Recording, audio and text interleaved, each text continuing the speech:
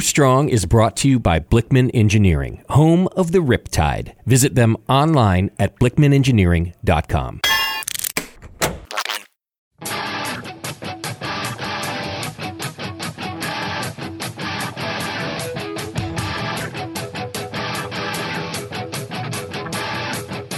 Brewers, it's time for the beer radio you've been looking for. This is the show that dispels myths, tackles the toughest topics, and makes no apologies for geeking out on beer. Hosted by two guys that drink before they think, Jamil Zainasheff and John Palmer. This is Brew Strong. Hey, howdy, hey, my brewers, brothers and sisters. Greetings. Ah, my gosh. Not enough of the good stuff yet to be doing shows. You've had a hectic day, I'm sure. Running around trying to crank out extra work there at the brewery. I've had a heretic day, yes, which is pretty much every day. Pretty much every day, pretty much all the time. That's pretty much what having a brewery is about. I bet so. I will tell you. All right, so I've been thinking about telling you this. I haven't mentioned this to you, texted you this or anything, because I wanted to save this especially for a show. Excellent. Where I could tell people what kind of a weird, freaky dude I really am. Because, a couple of things. One is, because of the coronavirus and me being immune compromised, my wife and I have to sleep in separate bedrooms. So I'm down in the little guest bedroom downstairs. Oh, yes. I've slept there many times. Yes. While she's up in the master suite. But that has allowed me to separate out our toiletries. Right? So I'm using completely separate toiletries, bars of soap, toothpaste, shampoos, what have you. And so one of the things that I've been doing is tracking my use per gram of my toiletries. And I've got a spreadsheet for every type, like a shampoo, a conditioner, bar soap, toothpaste, mouthwash, face wash, anything that is consumed. I haven't been weighing the toilet paper. I will say that because, when you, and my point being, when you travel, you have to carry, I like to carry all this stuff with me. I have curated over the years a number of products which makes all this beauty possible, you see. I've always wondered. Exactly. It doesn't come cheap or easy. Well, I do, but the products don't. So what I've been doing is, measuring these things out, because then I know, based on the duration of the trip, how much of each product I would need. And thus, I can apply the appropriate size container. Would it be like a 50 mil, 60 mil, 70 mil, 80 mil, 100 mil, whatever it might be. So I will only carry with me the appropriate amount of shampoo and soap and conditioner and all this. I know how many grams exactly if I'm doing, because I do some longer trips. I mean, I did a 5-weeker there in Europe. And for 5 weeks, I ran out of like certain things. And then, of course, they have those products in. I was going to say the wardens usually supply a few things like that. Exactly. But I mean, they have it, and you can go, to the Tesco or whatever and pick up, bar of soap. Although bar soap is really hard to find in Europe, it's all liquid soap. Yeah. Anyways, but the same smell, the same feeling on your skin. Very difficult to find. So that's why people take stuff with them. And so I, being the particular SOB I am, I like to bring my own, and I like to not run out. And so I have been measuring to the gram how many, and this has been a good, coming on 60 plus days of tracking. So I know over time, exactly how much I need of each product. And so the benefit being, I will carry, people say, well, why not just throw a big old bottle in there and carry it with you? It's like, well, because that's extra weight. That's extra space. And you know what gets left behind when there's extra weight and extra space taken up? It's beer. Yep. And we just don't want to see that happen. Come on. True. True. Let's be reasonable here. Why are we on this planet? It's all about beer. That's right. Through these methods, I think I've freed up enough. I mean, I was already pretty tight on that, but I think I've freed up enough space to, carry a couple more cans of beer with me on my next trip. Huh? That's very, very interesting. The dedication to actually, define how much that is and how much exactly you need. That's significant. I never would have thought of doing that. I don't have your perspicacity and, yeah. No. But now that you've heard it, see, this is the thing. The same reason that bidet sales shot up. Yes. The same reason. Now everybody's going to be doing this. They're like, oh yeah, you just, a little gram scale, a little kitchen scale, and you just measure at the start of a month later, weigh it again. And then you go, okay, here's how many grams of these products I use in a month. And then if you're going on a long trip, you don't have to take this giant ass jug of shampoo with you. You can take just, and it's surprising how, this is the Marie Kondo of, travel here. That's who I am. I'm just, I'm a little OCD and a lot curious about measuring things. That's very interesting. I always use what's in the hotel. I know that's the difference, John. Yeah. I take what's there, use it. Don't really pay attention. Well, yeah. I mean, of course there are the times that I've actually brushed my teeth with, hemorrhoid cream or something like that because I'm not paying attention. So there is that downside. Because they have a tube of hemorrhoid cream in the hotel you're at. Yeah. Or, or it's lotion or something else, that I pick it up and not realize what it is. Yeah. Diva says my travel planning is insane. No. This is the thing. You've got to be efficient. If you are going to go on the road for 5 weeks, yes, you really need to be prepared. You need to, I map out where I'm going to do laundry, because all I take is one little rolly case. I don't take you are efficient. I fall at the other end. I carry a very large aluminum suitcase that will fit anything I want to bring home. Right. Dead body. What have you? Small marsupials. But I mean, then they're on the other end of the spectrum. There's Stan Hieronymus, where for, a 2 or 3 week trip, he's got his day pack. He's got a little brown paper bag with that's all he carries. A banana and a sandwich in it. And that's it. Yeah. See, I can't do that. I for one, I need to be clean. I need to be properly bathed, washed from head to toe every morning. I cannot approach the day without bathing. I can't, I've got to be clean shaven. I've got, all this stuff needs to happen. Otherwise, I can't handle it. It's wild yeast and bacteria. Yep. Yeah. I mean, more than others, I am covered in yeast. That's a fact. Well, who else is a bit of an OCD kind of guy? Oh yeah. That's putting it mildly. I mean, his attention to detail. Our friend John Blickman. Yeah, that's right. Yeah, attention to detail is a good way to put it.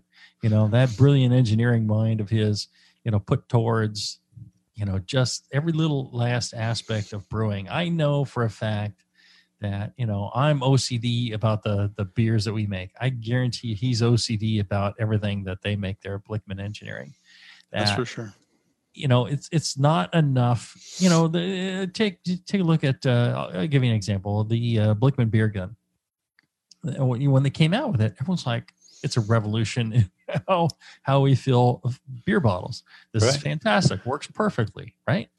So what did he do but take, feedback, stress testing, everything he could, and fix any little thing that might be slightly, could be improved, right? He improved it. Was less than flawless. Okay, well, we need to address that. That's the way the guy rolls. Brilliant guy, really sweet, kind, intelligent, nice guy. I can't say enough good stuff about him. We should stay. What are the bad things about him? I mean, other than that, horrible basement torture room he has. Yeah. I mean, that's a matter of choice, lifestyle, I think. It is, but he's got the whiskey bar next to it, so I think it balances out. It is a 50-50. It is a yeah. So I think one of the greatest things he's done is sponsored this show for 15, 16 years or so. Right. I'm up on 2 decades. He's paid for the show. He literally has paid for the show so that we're on and that we keep doing this. So if you appreciate that, and then the massive backlog of information that we've done over the 500 hours we've been on the air, I would say take a minute of your time, rattle off a quick email to feedback@blickmanengineering.com and tell John that you appreciate that he has paid for this show. And you could go to their website, check out any new gear they have. They've got lots of interesting stuff that will help your brew day be better. So check them out. Today, we wanted to talk about low alcohol, non-alcoholic beers. It seems like a real, buzz word or, a passion for a lot of people right now. They're worrying about the effects of alcohol. They want to have a non-alcoholic option for those times when, they're working on the lawnmower or, instead of just mowing with it, various things. And so it's become quite popular now. It's one of those trending things. Yeah. Session beers kind of came and went, I think. Yeah. Brewers were more interested in than consumers. Non-alcoholic beers, I think, has a little more staying power than low alcohol beer for the consumer. Beers. Yeah. I think the consumer is interested. John, how would you define a low alcohol beer? I mean, or what are the definitions around low or no alcohol beer? Sure. Well, it varies state to state, country to country, but in general, when we're talking about low alcohol beers, we are talking about the low end of the session beers, something less than 2.5% ABV. For a no alcohol beer here in the United States, it has to be less than 1/2 ABV, 0.5%. Right. Now, if you can you can even go further than that. If you want to say that a beer is alcohol free, or actually wouldn't be a beer at that point, this fermented beverage is alcohol free. Yeah. It has to be less than 0.05%. Well, and that's interesting. That is a new development because you could say no alcohol and have up to 0.5%. And then I guess it was Heineken that came out with a 0.00 beer that was alcohol free. And all of a sudden, they came up with rules in order to call something alcohol free, or it's technically, I think it's able to say it is 0 alcohol on the label. I think that's the requirement, that it be less than 0.05, or it has to truly be, if you're going to say it's 0% on the label, because I guess people were saying no alcohol and wanted to call it 0%, and they're saying no, that doesn't work. No alcohol is actually 0.5%. And so they came up with this whole new term, alcohol free. Have you tried the Heineken Zero beer? I have not. Oddly enough, the opportunity or the situation circumstances have never come up. I had people try and sneak it to me and go, "Hey, what do you think of this beer?" Like, well, it's watery and it's missing some of the alcohol character. I'm like, this must be like a low alcohol, no alcohol beer. And sure enough, there you go. So yeah, I thought it was pretty good, though. I thought for an alcohol-free beer, I thought that was pretty spot on. I was, I certainly wouldn't drink it because I don't need random calories without alcohol. There you go. Yeah, what's the point?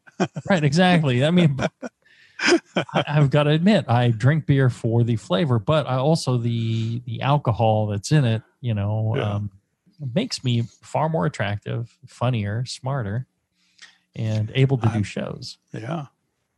Without it, I'm at a loss. I'm a very quiet, very boring person. So I cannot do the show and I'm a bit of a fat person, so I need fewer calories. If I'm going to put calories in for a drink, it's got to have some alcohol in it.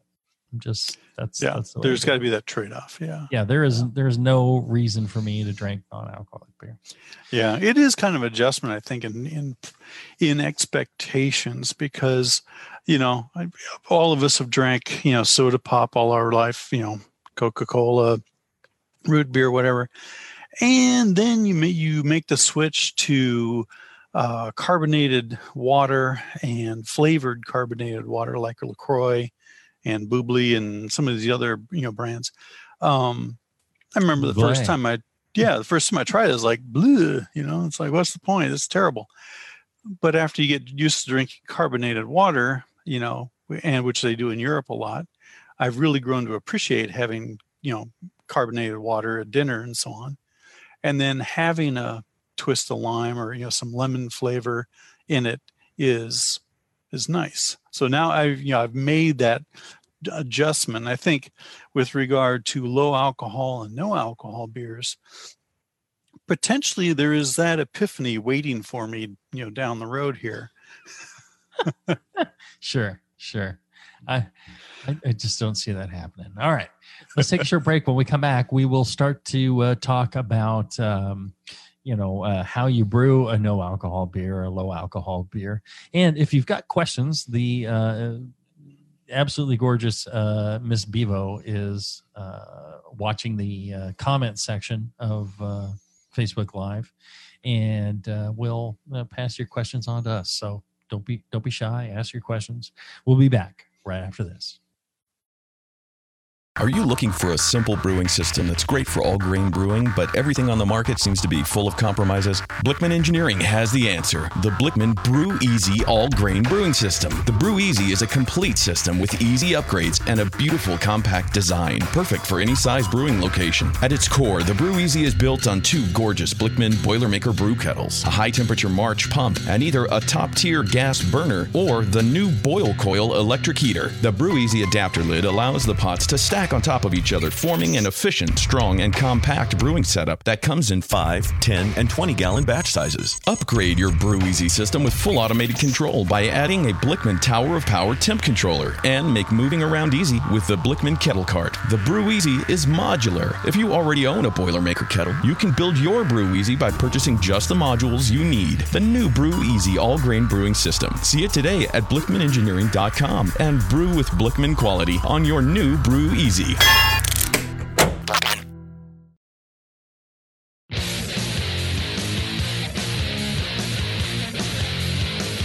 Back to the two guys that know how to turn beer into beer. This is Brew Strong. All right, we're back. We're talking low and no alcohol beers. So, John, what are the traditional methods of low alcohol, no alcohol? How's this been done in the past?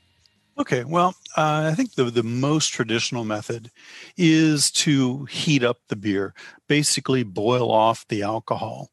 And, many of the near beers and so on of days gone by were made that way. And this can be done for homebrew as well.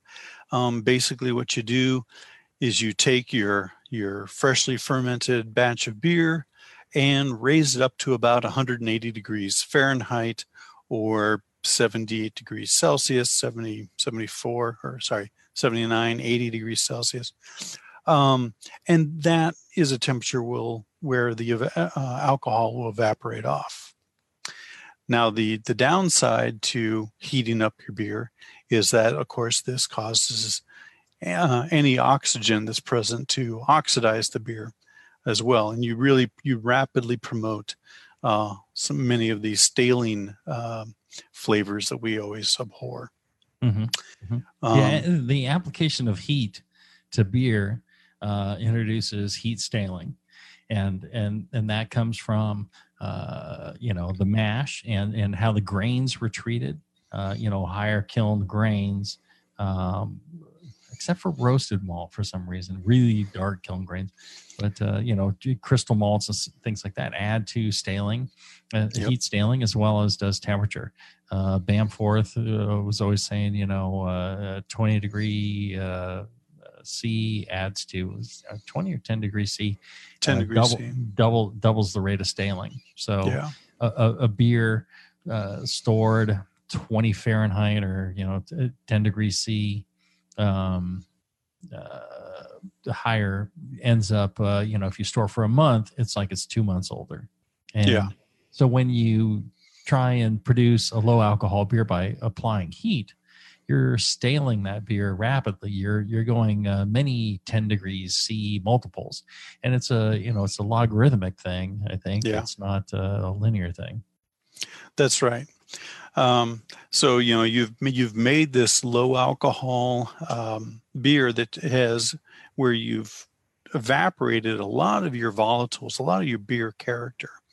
Now you could put that character back in by doing some dry hopping, or maybe doing some krausening with some fresh beer to get some of that beer character back. But by and large, the point is that this method for producing low alcohol beers has never been a favored method. Brewers are always looking for something better to get a more of a fresh beer character.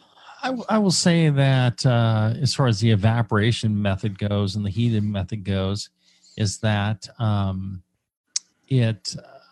one is fairly cheap to do. Two, the beer has been fully attenuated. Yes. I think when you're trying to, arrest fermentation or, somehow stop fermentation, you end up with a worty beer. And the taste of wort is not beer, Right. I find that more offensive to my palate than, a non-alcoholic beer.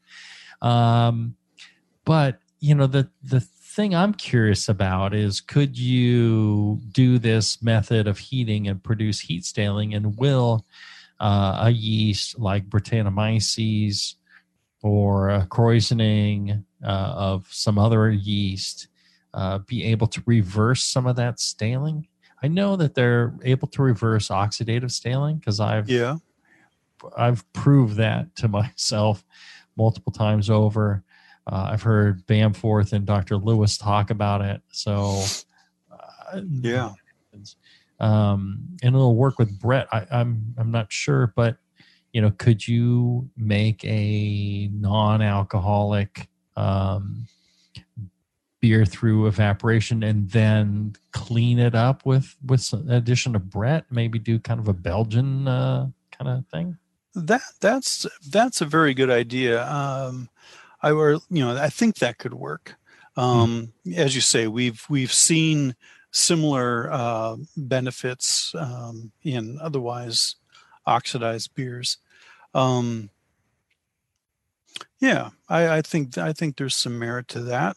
Well, maybe I'll give it a try. I've got a 5-barrel distillery, and I'm trying to get myself a 5-barrel brew plant to play around with. I mean, we could brew a 5-barrel batch of beer. The thing is, distilling it's not worth anything unless it's high ABV.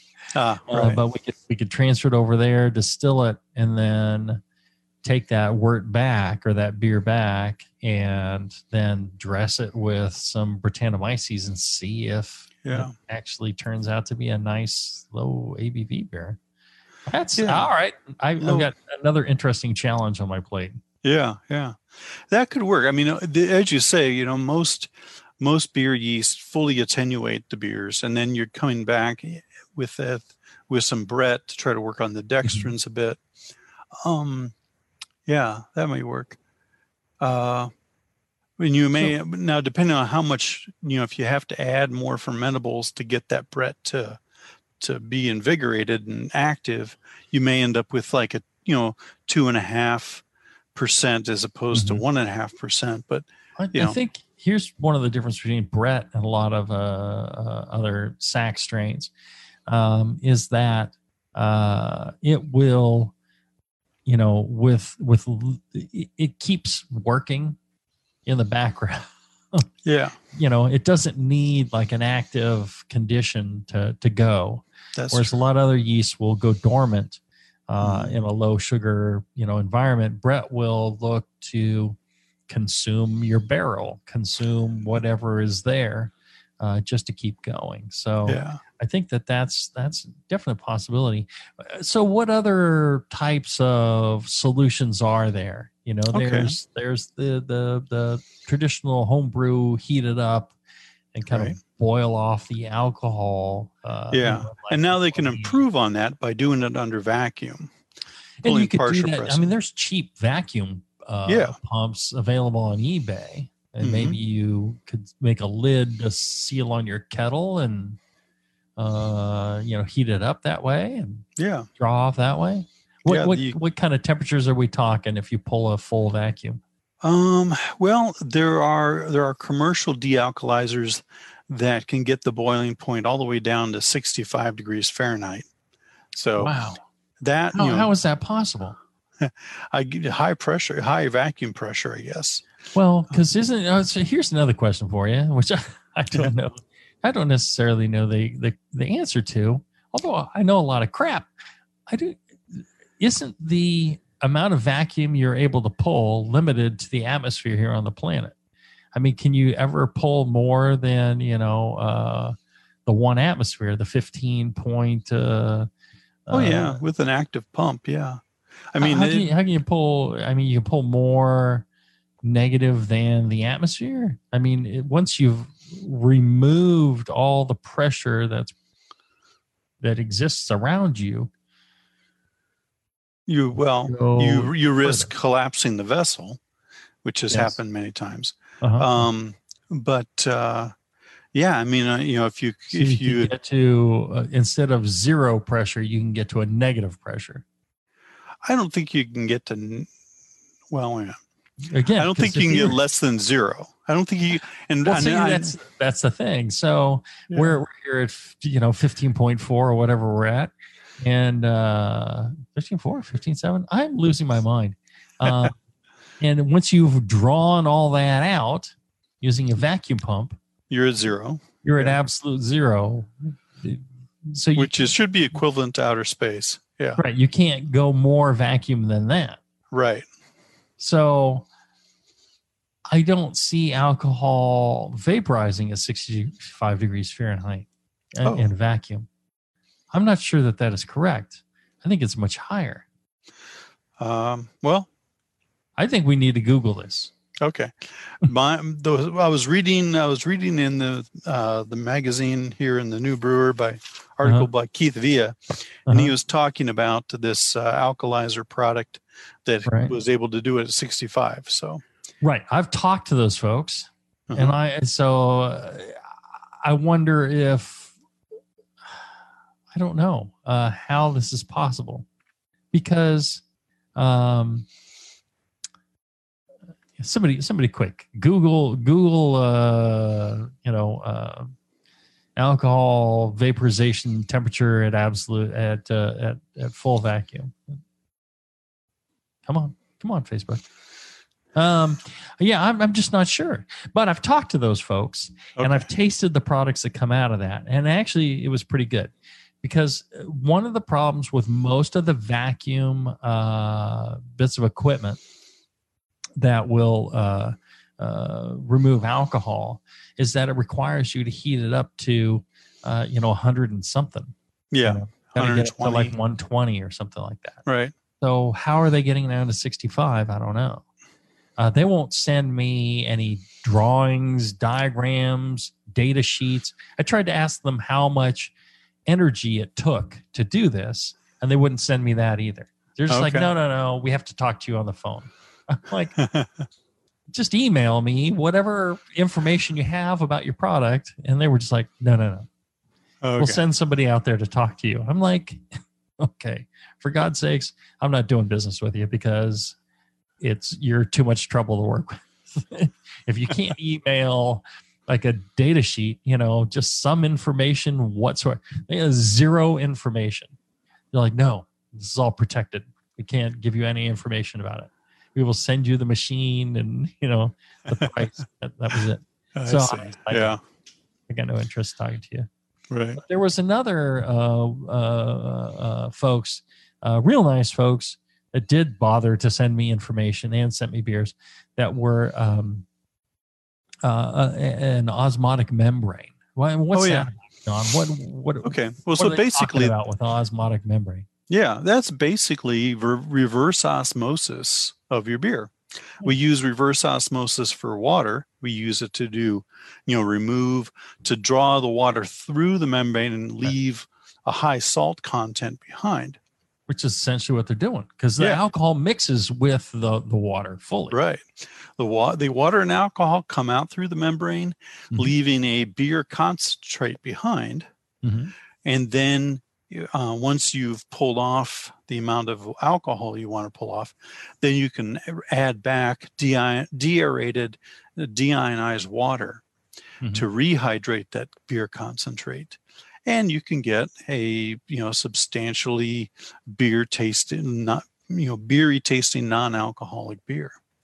Well, there you go. I bet you, my friends at Brew Chatter up in Reno or Sparks. Oh, yeah. They, if people are interested in non-alcoholic beer, they probably got it figured out already and have a kit available to make non-alcoholic beer. Great folks. They're, really, really clever in their knowledge of brewing. They have, a great selection of equipment, great website. They're doing a lot of work in trying to support the brewing community. It seems far more important to them than actually selling you stuff is, somehow improving home brewing and making the brew community stronger and smarter. They work really hard at that. They put a lot of dedication to that. I'm really, really pleased to know those guys and to call them my friends. They've decided to sponsor the show too. Excellent. Excellent. That? So there's some questioning their sanity, but and business acumen. But other than that, really good guys, top guys. You check them out, brewchatter.com, or if you're happen to be around Sparks, go by and check them out. It's a lovely place. They got beer on draft. Wonderful folks. You won't regret taking time from your day to visit them. Brewchatter.com. All right, let's take a short break. When we come back, we'll have more about brewing your own low and no alcohol beers right after this.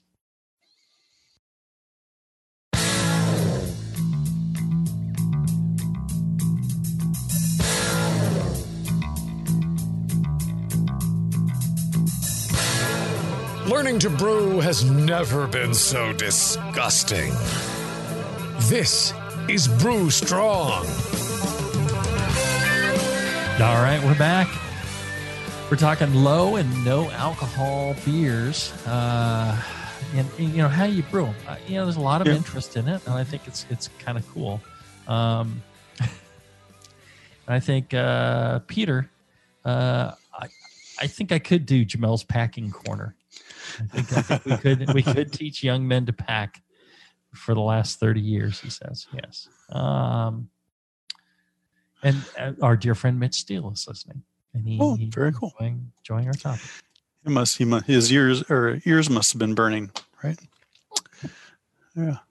Well, as we were saying about the membrane filtration. Yeah. One thing I wanted to caution our homebrewing audience on before they rush out and try to force beer through their home reverse osmosis system is that the beer needs to be filtered before it goes into the reverse osmosis.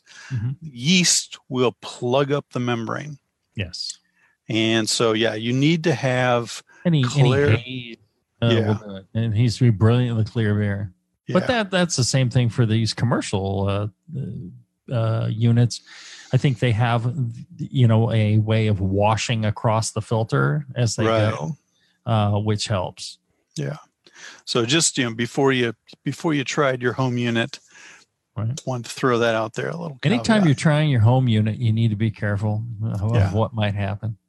Like using one of the pillowcases for brewing a bag, before you do that. Right. Maybe Google a few things. Yeah. And one of the other things, I think a lot of the standard reverse osmosis filter membranes, I wonder if they are able to handle the ethanol that's in there and some of the higher alcohols that are present, that it might break that down. I think one of the, I considered briefly, just trying running some beer through our RO unit and see what happens. Because it may work, but I wonder how long the membrane would last. I think that the membranes in these commercial units are designed with a resistance to alcohol. They don't break down alcohols, because I think some of these are membranes that are produced are organic in a way. I don't know enough about them. Right. So that may be an issue. The other thing is, in order to get the product out that they do and the level that they do, it works at high pressure. So you need to apply quite a bit of pressure. And reverse osmosis works better at higher pressure. The greater the pressure, the more yield you will get on the other side of the membrane. The lower, you could recirculate your beer through multiple times, I imagine, at a lower pressure. But if you're going to do this, realize that you can't just pump the beer through at 1 psi. You have to kind of simulate. If you're going to try a home unit, you're going to have to try using essentially city water pressure. Get yourself one of these RV water pumps, and that can go to 100 psi, and use that to pump it through at high pressure, and see what kind of yield you get then. If anybody tries this, one, we didn't tell you to do it, and we're not guaranteeing your safety or success. Right. Here's a waiver of all the damage to your equipment, but give it a try and let us know what happens. You can email us, brewstrong@thebrewingnetwork.com, and let us know what the hell happened, and how pleased or disappointed you are that you listened to us. Very good. Yeah. We can even help you send in your tape to America's Funniest Home Videos. Anyway. All right. So more about brewing low ABV. Yeah. The final traditional method is what you referred to earlier, fermentus interruptus. Yes. And that is where you use cold temperatures to slow the fermentation of the beer. And when you've achieved the ABV that you're targeting, then you chill the beer and drop the yeast and filter it. I imagine commercially you could filter it out, or you could centrifuge it, drop your yeast that way. Yep. But my big problem with that is a lot of the characteristics of beer and bad beer is when you're making homebrew and you're not controlling the fermentation temperature, and then it gets colder towards the end, and the yeast you lose activity, and you're left behind with acetaldehyde, diacetyl, other compounds that you don't really like, and under attenuate. And I tell you, that is like the worst beer. I taste it commercially, I taste it homebrew. Yeah, I just I can't drink that. I could drink a non-alcoholic beer before I could drink that crap. So I'm not sure that that's the right way to go. Yeah. Well, there are a couple of commercial outfits. Believe Brooklyn Brewing is one where they, I believe, I may be wrong here, so don't sue me, but I believe they are using a, slow controlled fermentation to produce a low alcohol beer that is being well received. And I think if you design it right, low OG, getting a small degree of fermentation and stopping it at a low OG, you still have, that 10, 15 or, 3 to 4 Plato what's the final thing gravity. that people drink, Malta or whatever it is? Yeah, Malta. Yeah. Right. Essentially unfermented wort. Or, I can't drink that crap. I can't drink something that's half fermented, whether it started at low ABV or not. I understand a lot of people like sweet things, but I think if you're a beer lover, which I assume if you are wasting your time listening to this crap. Yep. This show. Yes. then you are truly a beer lover. You're a passionate SOB, are you not? You want a non-alcoholic beer or low alcoholic beer that tastes like beer. Doesn't taste wordy, doesn't taste unfermented, right? Isn't that what you're striving for? I will say that I tried the beers from the one that was supposedly low pressure way of doing vacuum and and lower heat, and it really, I got no heat staling character. I'm not sure the beers were that great that they started with, but it was pretty good. The membrane one, I think holds far more potential for success because it's at cold temperature. You can do it at 32 degrees, whatever you want. Temperature isn't needed in order to make it happen. The problem I had with that was most of those beers were horribly stale, and I think it was the breweries they were working with. I think that their packaging was bad. I think that there was just so many failures in quality control along the way. You're saying you have to add deaerated water back. Well, that deaerated water better be perfect, because you put 100 billion parts per million or parts per billion in there, 100 parts per billion in there, you end up oxidizing that beer. And so pretty much every sample that they gave me, I think there was a good one in there, but there were a lot of really stale beers in there. Yeah. But I don't think that's the technology. I think that was some other aspects, which goes to show, and I tell my folks here, making wort is nothing compared to fermentation, the cellaring, making sure the tanks are clean, and packaging. Yeah. Everybody on the packaging line should feel like they're brewers because it's so critical. Yeah, that's a very good point. Very good point. So, all right. Let's see here. Can we take another short break? Let's do that. I'm okay with that, and then we'll come back and talk about the new stuff. There you go. We'll be back right after this.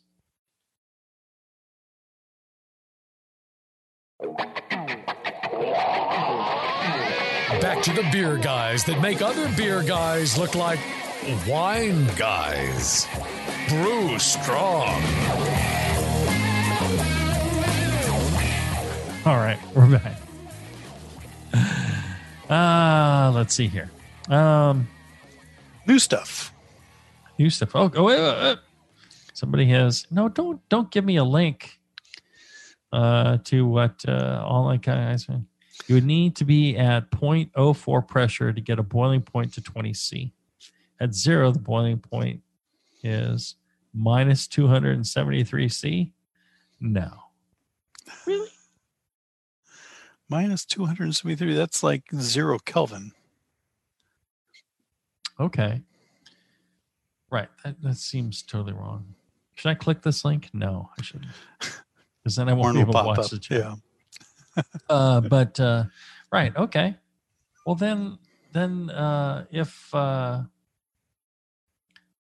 if you need to get to 0.04 or whatever it is, atmospheres or PSI, he didn't say, to get down there, well, then that's clearly possible. Mm-hmm. You should be able to get, well, and if it's a negative 273 C, then it seems if you pull an absolute vacuum, you would, who was that? You would be able to get down to the 65 Fahrenheit. I think that's great. It still seems like you'd be pulling off volatiles of some sort. That there you would lose some degree of fermentation character. Yes, absolutely. But I do think once you have produced a non-alcoholic beer, you could dry hop it again. The problem is you're going to introduce some oxidation again. Yeah. Maybe you would try some hop oils or some hop extract or something like that. Some of these newer hop extracts, and maybe get yourself a little bit more hop character that way. Right. Okay. Well, we have new yeasts now that have recently appeared in the last couple of years. And as opposed to the Fermentus interruptus, this is more of a Fermentus brevis, or short fermentation. I find fascinating. Yeah. And what do you mean by Fermentus brevis? I mean a short fermentation. They have identified specific yeast strains. Some of them are Saccharomyces cerevisiae from the sake group, called Chevalier. There's another one, Zygo Saccharomyces rushi. What's this one called? Turulaspora strain or family species. Saccharomycodes Ludwigi is another one. All of these yeasts have been previously... Ludwigi is my favorite so far. Yeah. They have been identified as being low or no utilizers of maltose. That is, they only ferment simple monosaccharides, your glucose and fructose. And so very limited maltose incorporators. I would think you'd have to really recast your grist and your recipe, because maltose is fairly sweet. Not as sweet as some of the, relatively compared to a lot of the other simple sugars. I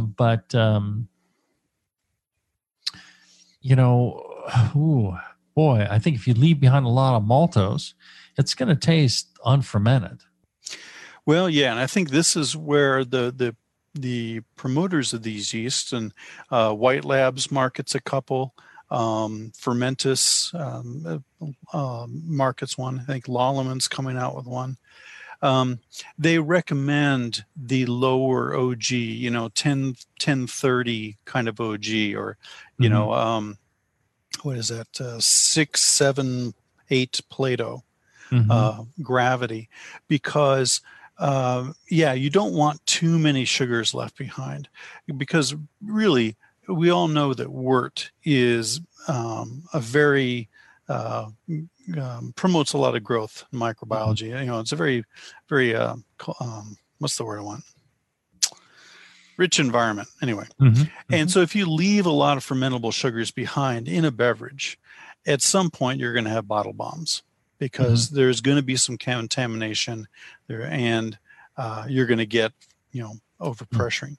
So one thing that the companies say with regards to using these new yeasts that only have very small degrees of attenuation is that the beer must be pasteurized afterwards when it's packaged. You're applying heat, making it taste stale. Wow. Yeah. Well, but they have, flash pasteurization and tunnel pasteurization technologies that are better than they were.